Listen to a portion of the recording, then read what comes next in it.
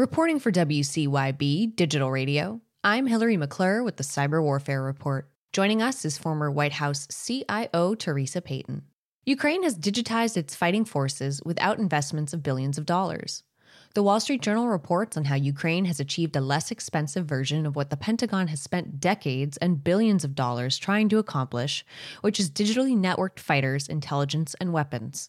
These forces have been improvised since the beginning of the Russian attack on Ukraine and are linked through satellite communications and custom software that has enabled Ukraine to run circles around Russia's massive armies.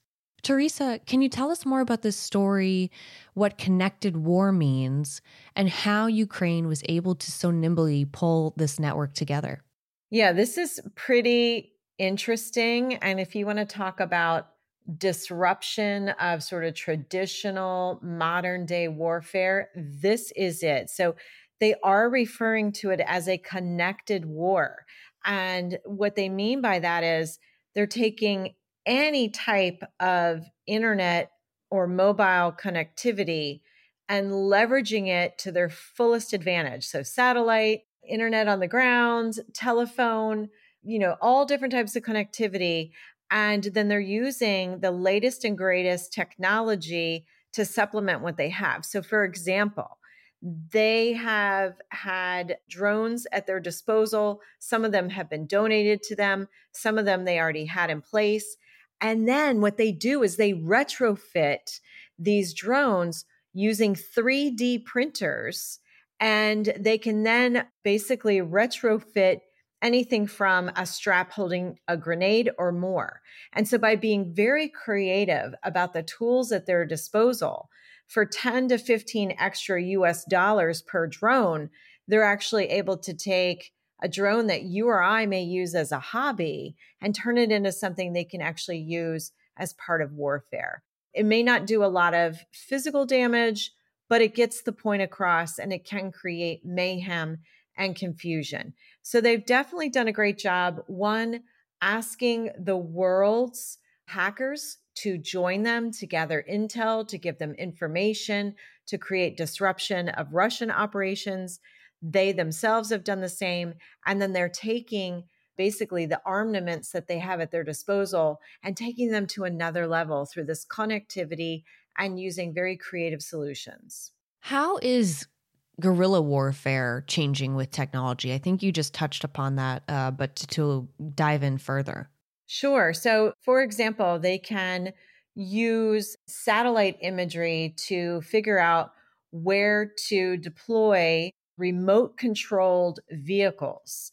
So, they've actually deployed remote controlled machine guns, vehicles. I mean, you can imagine if you sort of have these sleeper remote controlled machine guns and vehicles and you have them strategically placed, and then you see the Russian troops coming into a town or trying to create an encampment to get ready for, launching another battle against Ukraine.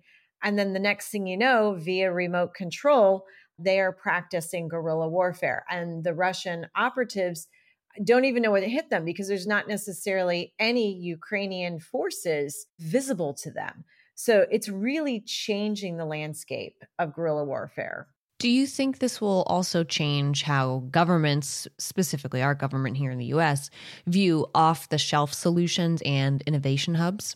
Well, if we're not paying attention, we absolutely should. I mean, if you look at what Ukraine has accomplished on a tight budget and on sort of the, kind of begging, borrowing, and having allocated to them from other countries and being creative and innovative, they've been able to do so much with so little. I think another innovative idea that they've deployed is they actually used a system to consolidate information from their drones, from their satellites, and they've actually been leveraging chatbots where Ukrainians who are just out and about doing their daily lives and kind of looking over their shoulder with a head on a swivel, they can actually engage these chatbots and send intelligence. That intelligence can then be deployed through the drones or through other measures. And so, again, just being incredibly innovative, creative,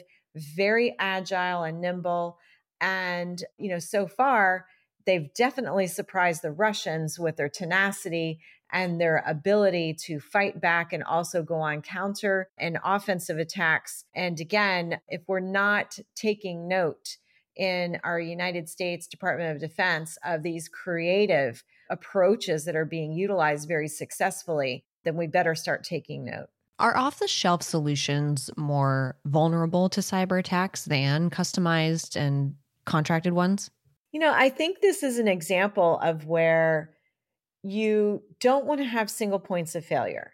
So having actually a hybrid roadmap where some things are commercially available and constantly under R&D and improvements and getting those security and privacy patches, as well as things that are custom built and built just in time, having this hybrid model could actually be the key to resiliency, recoverability, and less opportunity for a cyber attack on one component to take down an entire military operation.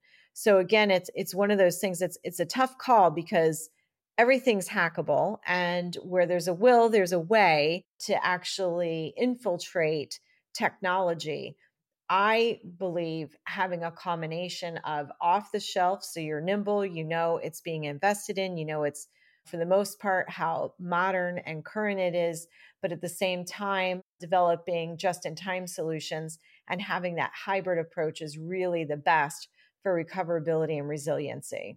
Any final thoughts? I think one of the things that I'm really encouraged to see is by Ukraine being incredibly transparent about what they're dealing with, what their capabilities are, what they're not, and where they need help. They've been able to show that both from a ground and physical perspective and a digital perspective, that they've been able to fight back and able to last as long as they have.